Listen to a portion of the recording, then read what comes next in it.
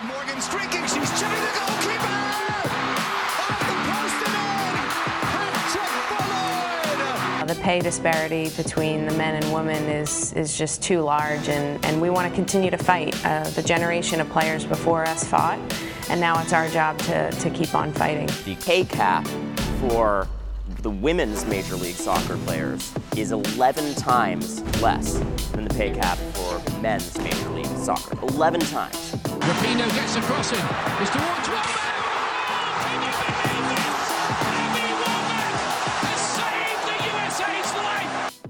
You are listening to Give and Go with Rotas Wadera, only on Girls Soccer Network. Hello and welcome. This is episode 53 of Give and Go. I am your host, Rotas Wadera, and thank you so much for making the choice to listen to us at Girls Soccer Network. Again, for all the latest and greatest from the world of women's soccer, be sure to check out www.girlssoccernetwork.com. Check us out on Instagram at Girls Soccer Network and on Twitter at Girls Soccer Net. Again, if you want specific guests, if you want specific athletes, coaches, whoever it is from this world of women's soccer that you want us to speak to, let us know. Reach out to us on social media, and we'll do whatever we can to make that happen. Other important piece of information that I will always remind you about is be sure to have this ready on Apple Podcasts, Spotify, right? Siri will let you know right off the bat exactly what to do as long as you just ask. Whether you want to know whose podcast it is to play a specific episode, to play your newest ones, or to even subscribe to the show, or whether you want to share the show, everything in relation to this, please help us out in whatever way you can. It's the only way we're going to be able to put out better content, by getting feedback from our fan base. So thank you guys for all of your support and for always being there for us and helping us out. We're sorry that we've been away for so long, but we are back with a great episode. Again, episode 53. We've got NWSL playoffs to go through along with the final coming up. We've got the Ballon d'Or winners, and we have a bit of a discussion to have on the ESPN documentary that came out called Truth Be Told. Involved some pretty big names and highlighted really all of the abuse that has been going on within the league over the last couple of years. So it's definitely something you don't want to miss out on. We've got you covered here. Let's get right into it. So the NWSL playoffs have absolutely lived up to the hype. It's been a great year with, two more teams in the mix now, to have half the league essentially making the playoffs rather than having just 4 teams make it. Now you have 6, which I really think makes it for a way more exciting postseason, and that is exactly what we've seen so far. While the Thorns are in the final, we cannot start this thing without talking about Kansas City. What they've done, they're on the verge of completing one of the biggest turnarounds in all of sports, really. In the history of sports, you're not going to find a team that went from worst to first. It just almost never happens to the point where you actually win the title. Yeah, it's probably happened in regular seasons in terms of record, but to actually go on in the playoffs and win the entire championship, the entire league in the playoffs, I don't think has ever been done before. So Kansas City is on the precipice of something that would be historic. They have the Mahomes family, Brittany Mahomes, and the rest of ownership has done an incredible job putting this team together. And so that's what makes this so much fun. You've got this group of players who were kind of castaways from Utah because of how things ended there. So they were able to kind of bring in some of the better players from that situation, including the Selly Queen, Lola Bonta, who has, again, captured all of our hearts in so many different ways. So that's a big deal for them to bring in those players, and then also add some key players from other teams like the North Carolina Courage. Kristen Hamilton has been such a key player for them. And then let's not forget, we talked about this in the podcast, the trade for CeCe Kaiser, because she wanted to be closer to home. You're talking about that added goal scoring and creative presence in that lineup really helped change Kansas City midway through the year, and you saw them starting to take off and really push for the playoffs when early on in the year they were still out of the playoff hunt and they just went on a crazy run. So following this team is going to be so much fun going into the final. You can't understate. You go on the road to Houston, who's got an emotional game day, right? It's their first ever playoff appearance. It was the Dash's first ever playoff appearance, and Kansas City went in there and essentially stole the game from them, right? There's going to be a lot of talk about that extra time game and how many minutes they went over the actual stoppage time. But in the end, Kansas City managed, through Kate Del Fava, to get that late winner, as dramatic as it gets, to send them to the semis to take on the OL Reign, the Shield winners. Okay, no one, I think, expected the OL Reign to lose this one, especially at home. In the preview that I ended up writing for the site, this was the pick I got dead wrong. But based on the scoreline, what we did notice was, they were 3-2 overall against each other. When the Reign offense was able to get going early and often, that was when they had the success against Kansas City. But when Kansas City managed to score first, make it ugly, make it low scoring, that was when the result was going to favor them. You take away the Reign's offensive weapons, you can beat them. That is exactly what they did. Alex Loera has been playing out of her mind, and then for them to go get the second, again, Kristen Hamilton, who we've mentioned, it's such a solid group that they have put together. It's hard not to respect and appreciate what the Kansas City Current have done this season. And so they are on the precipice. They made it look easy. They made it look so easy to beat the OL Reign 2-0. The Reign go out without a whisper, essentially. This NWSL Shield curse continues. We've had 9 playoffs, right? 9 NWSL playoffs have happened. Only twice has the top seed advanced to the final and won it. So this time the Reign didn't even get to the final, but you're talking about 7 of the 9 years the number 1 seed has never won. That's a lot. That speaks to the parity in the league and how great it is, that how close in quality all of these teams are. So Kansas City is going to be in the final, and they are going to meet the Portland Thorns, who also got here in dramatic fashion. They had to wait for the winner of the San Diego Wave and the Chicago Red Stars match. So we'll get to the Thorns in a minute, but we got to talk about how incredible that Wave versus Red Stars game was, because Chicago came out and had the perfect strategy. They were able to capitalize on what was a shocking Kaylin Sheridan mistake, and she was almost going to be made the scapegoat 2 consecutive years for that bone. I mean, just, you can't even describe what was going on. I'm sure she knows herself. It's just one of those mental lapses that happens in the middle of the game, and Yuki Nagasato with a beautiful chip right on over her to take the lead. And it really seemed like, especially going into halftime with that 1-0 scoreline, that Chicago was going to see this through and they were going to get that W, because that's such an experienced group. Even with the new coach and Coach Seth Petroselli, he also knows how to lead a group of players like that has been together for so long. Credit them, they had a great year as well. Mallory Pugh, of course, had a great year. So I think they will be back with a vengeance next year. They really seemed like they were going to take out the Wave, but it looked like this might actually be the San Diego Waves year, with the way that they fought back and clawed their way back into that matchup against Chicago.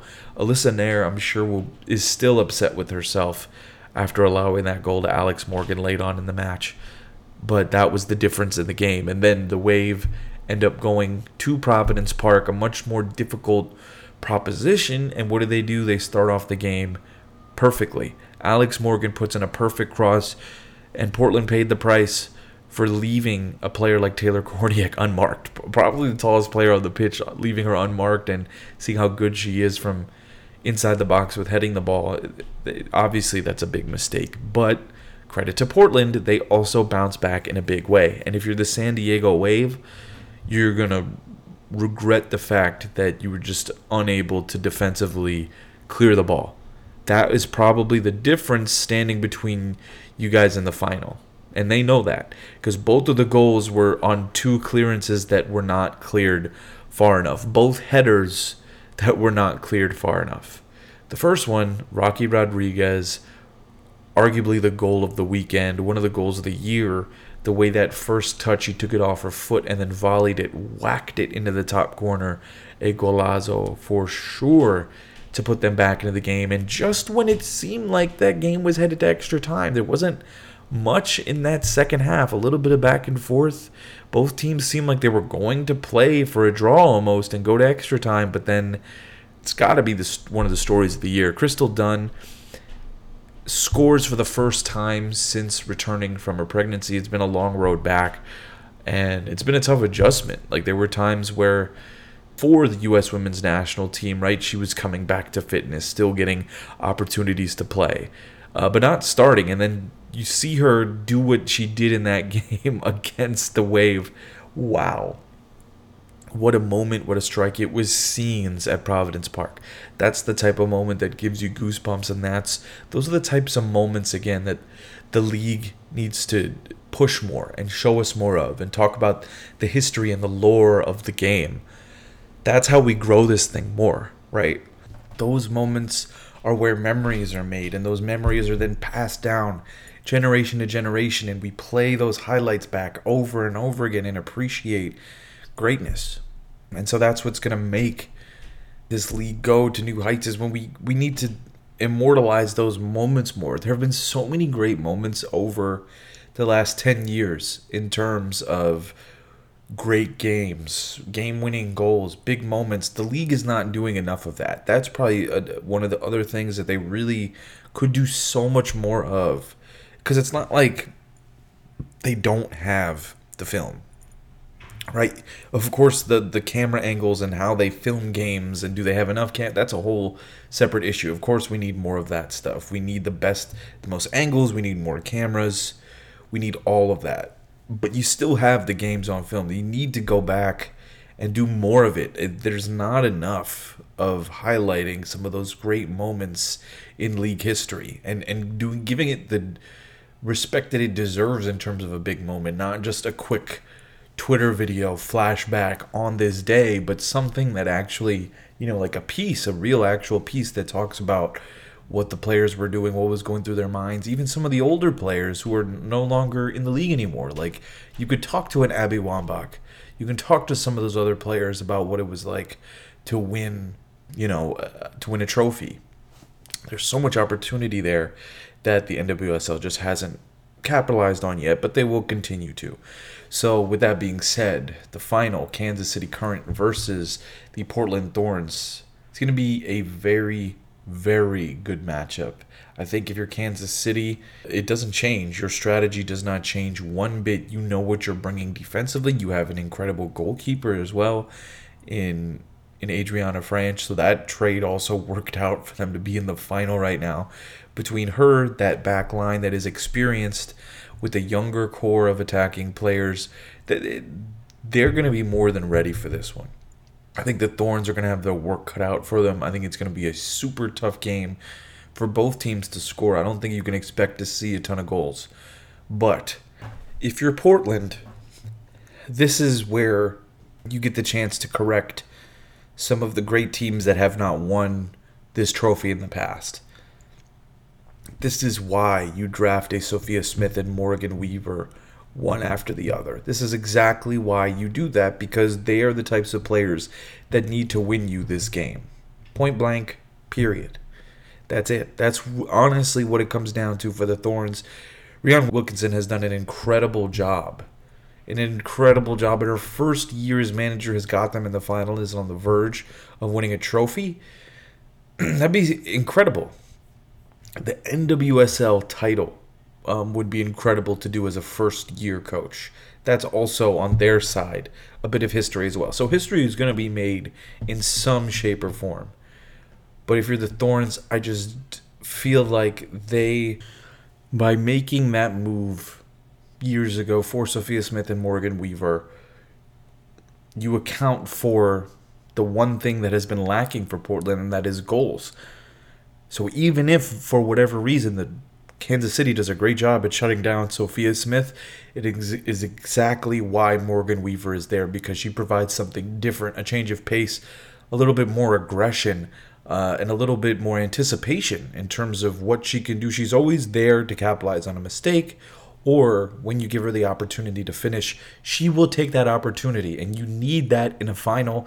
That is what could be the difference ultimately in the end in this game, and I think that is why I'm going to take the Thorns to get this W here and bring home the trophy. I think it's been an incredible year for them. I think Rhian Wilkinson has rebuilt after Mark Parsons left, and then you think about what they've been going through in terms of the controversy of so many different officials in the front office finally getting the axe or finally being let go of when they have been in power, using it for way, way too long. So the Thorns, if they can get this title this year, it would be huge for them. And I know that sounds ridiculous because they're the Thorns and they've been the best franchise in league history. They've been the gold standard, really, for how things should be run outside of the abuse stuff that we talked about. And from its purely soccer perspective, they've also managed to do that. The fan support, the stadium, the infrastructure, they have all that.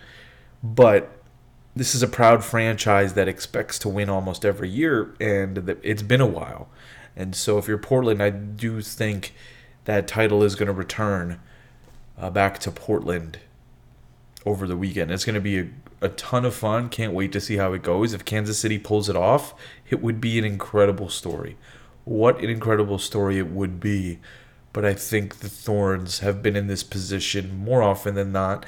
That playoff experience also matters big time. And I think that's what's going to be the difference in the game as well. Playoff experience and Morgan Weaver and Sophia Smith will be the difference. Thorns 2-1. You heard it here first.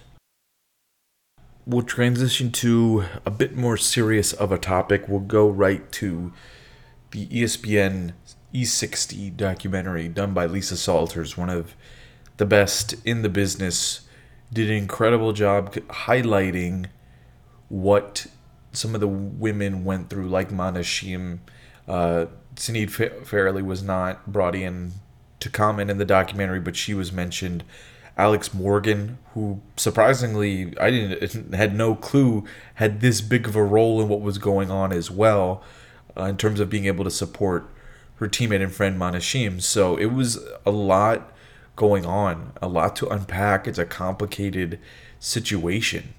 But at the end of the day, when you see this documentary and you watch the things that were done, and not only that, the things that were done to protect them, and that goes back to what we just mentioned with Portland's front office. They protected Paul Riley and were essentially the ones that gave the recommendation to North Carolina to say, hey, go ahead and hire him. It wasn't the Courage at the time, it was the Western New York Flash who became the Courage. But either way, that level of protection just speaks to, again, when you haven't been around long enough, right, to work out the kinks. Like, these are just the horrible things that can happen when you don't have the right infrastructure in place and it's not set in place from the beginning, and you don't have the money necessarily or the resources to do that.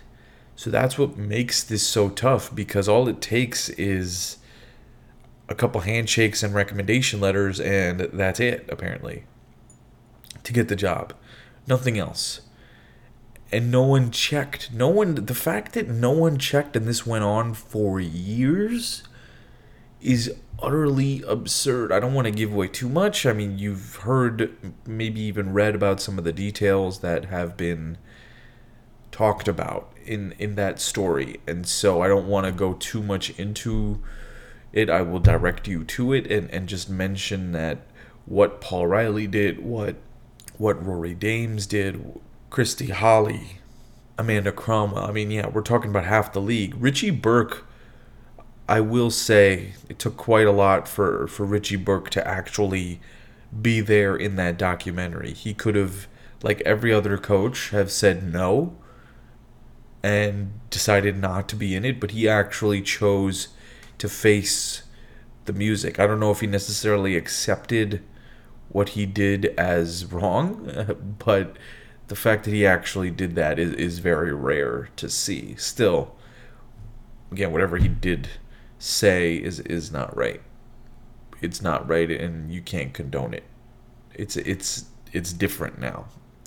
Whatever was allowed for a coach before is never going to be allowed now, as it should not, right? Language and how we use it is important in the day-to-day, and when you make it that difficult for people in your living space from just the words that you're saying and how abrasive you're being, it can make people uncomfortable, and that's just part of it. Part of trying to be a professional in a working environment. I'm not sure you could even call Richie Burke's behavior all that professional when you're acting that way and saying those things. So yeah, you're looking at half the league being highlighted in this documentary, and it's something that, again, you definitely do not want to miss, and really kind of highlights the details of how far we've come and the steps that were taken since then to really improve things, whether it's the Players Association and unionizing. There was no harassment statement, there was no any kind of statement. You actually get to see Lisa Baird sitting there just deflecting questions, like basically just not admitting or owning up to anything. So it's very high quality. Definitely recommend if you get the opportunity to check it out. Again, depending on the age groups of whoever also listens to this podcast, that is also important. Be sure to remember there's definitely some mature content contained in there, so make sure you get permission first as well. If you are of a certain age, please do not just go run and watch that. Okay, there's some very serious stuff going on in here. But yeah, to shed a light on some of the things that have happened, it is great to see in that way. It was about time, and I'm glad ESPN, in their investigative journalism style, went ahead and did something that was necessary for everyone else to know. Alrighty, as we wrap things up, we'll get into the Ballon d'Or. The award ceremony was not too long ago. We'll quickly recap the top 10 based on how they were ranked. I think this list looks a lot better in terms of what we've talked about in years past, just how random it seems that the list is. But this top 10, based on the years that these players had, this actually seems pretty fair when you look at it. Starting off at number 10, Lucy Bronze, who has moved on from City to now Barcelona. You're talking about doing... they won the league, and then you win the Euros. I mean, it doesn't get much better than that. And arguably the best right back in the world, and that is highlighted by the fact that she is the only right back in the top 10. So, absolutely deserving. Very hard pressed to find few players at that position better than she is at the moment. Catarina Macario unfortunately tore her ACL, but again, had an incredible year and really showed that she is the real deal. She had to go to Europe to do it first, but she is the real deal, man. Like, there's no way you saw her in college at Stanford and weren't like, she's going to be a star. Like, that is easily the best player on the pitch every time she steps on the pitch. And Lyon have a gem of a player who should hopefully be back sometime next year for both club and country. The game needs players like Catarina Macario to capture our imaginations. She's one of those players that can do things that a lot of players cannot. 8, Randy Winard. I mean, what more can you say about this woman? The more she continues to play and cement her legacy as probably the greatest center back ever. I don't think it's hard to question that. Before, you'd have to talk about Becky Sauerbrunn, but we've noticed, and we have to admit, that Becky has fallen off. She's back to full health now and still isn't even back in the national team. That's where it's at now. So I think Wendy Renard still playing at this high a level, whether it's her leadership, her ability to anchor things at the back, and then her ability to score from set pieces. She's always going to get at least 3 to 4 goals via her head every year. And she's such a dangerous threat in that box, whether it's a corner kick, set piece, doesn't matter. So Wendy Renard, of course, is going to be on every top 10 list every year, number 8. Ada Hegerberg, we saw her return to Norway. That's something that was a big deal for the Euros, but unfortunately they got knocked out early, which was a bit of a surprise, but she will always be in this top 10 just for the amount of goals that she scores regularly.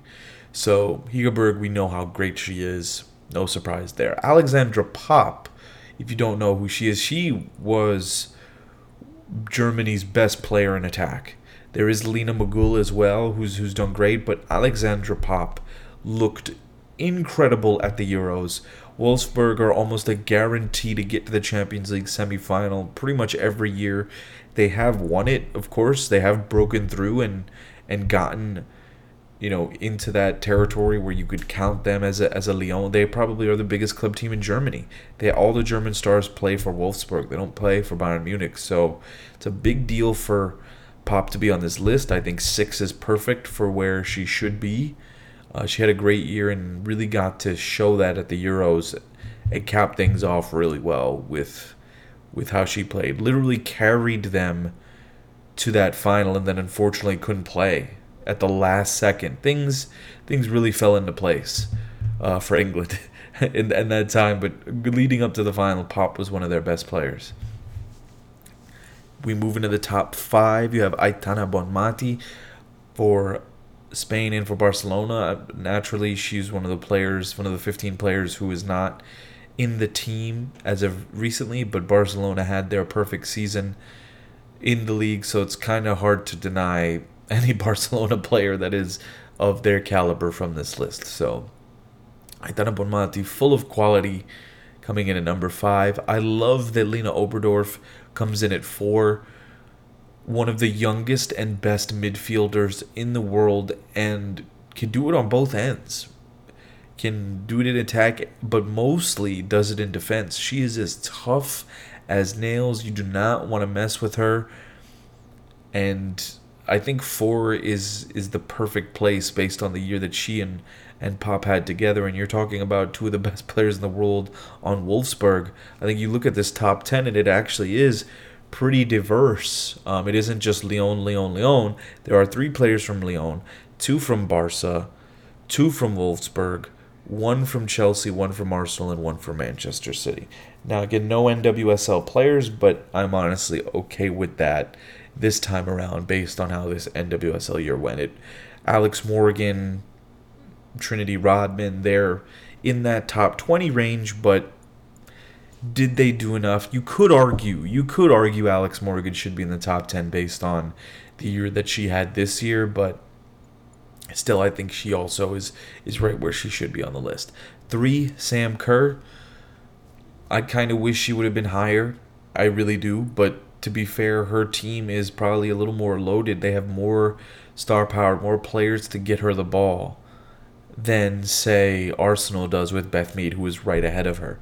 I think Beth Mead might get a little bit of that England bias because they just won the Euros and she was one of their best players, but she might be the most important player for Arsenal as well, and I think that might be why she ended up ahead of Sam Kerr on this list. Of course, Sam Kerr, we know just how great of a player she is in attack and has already won multiple trophies since coming to Chelsea. They're still looking for that Champions League title that has eluded them. Let's see if they can get it done in this upcoming year. But Sam Kerr for club and for country, again in the top 5, no complaints there. Beth Mead, we just mentioned how important she is for both Arsenal and England.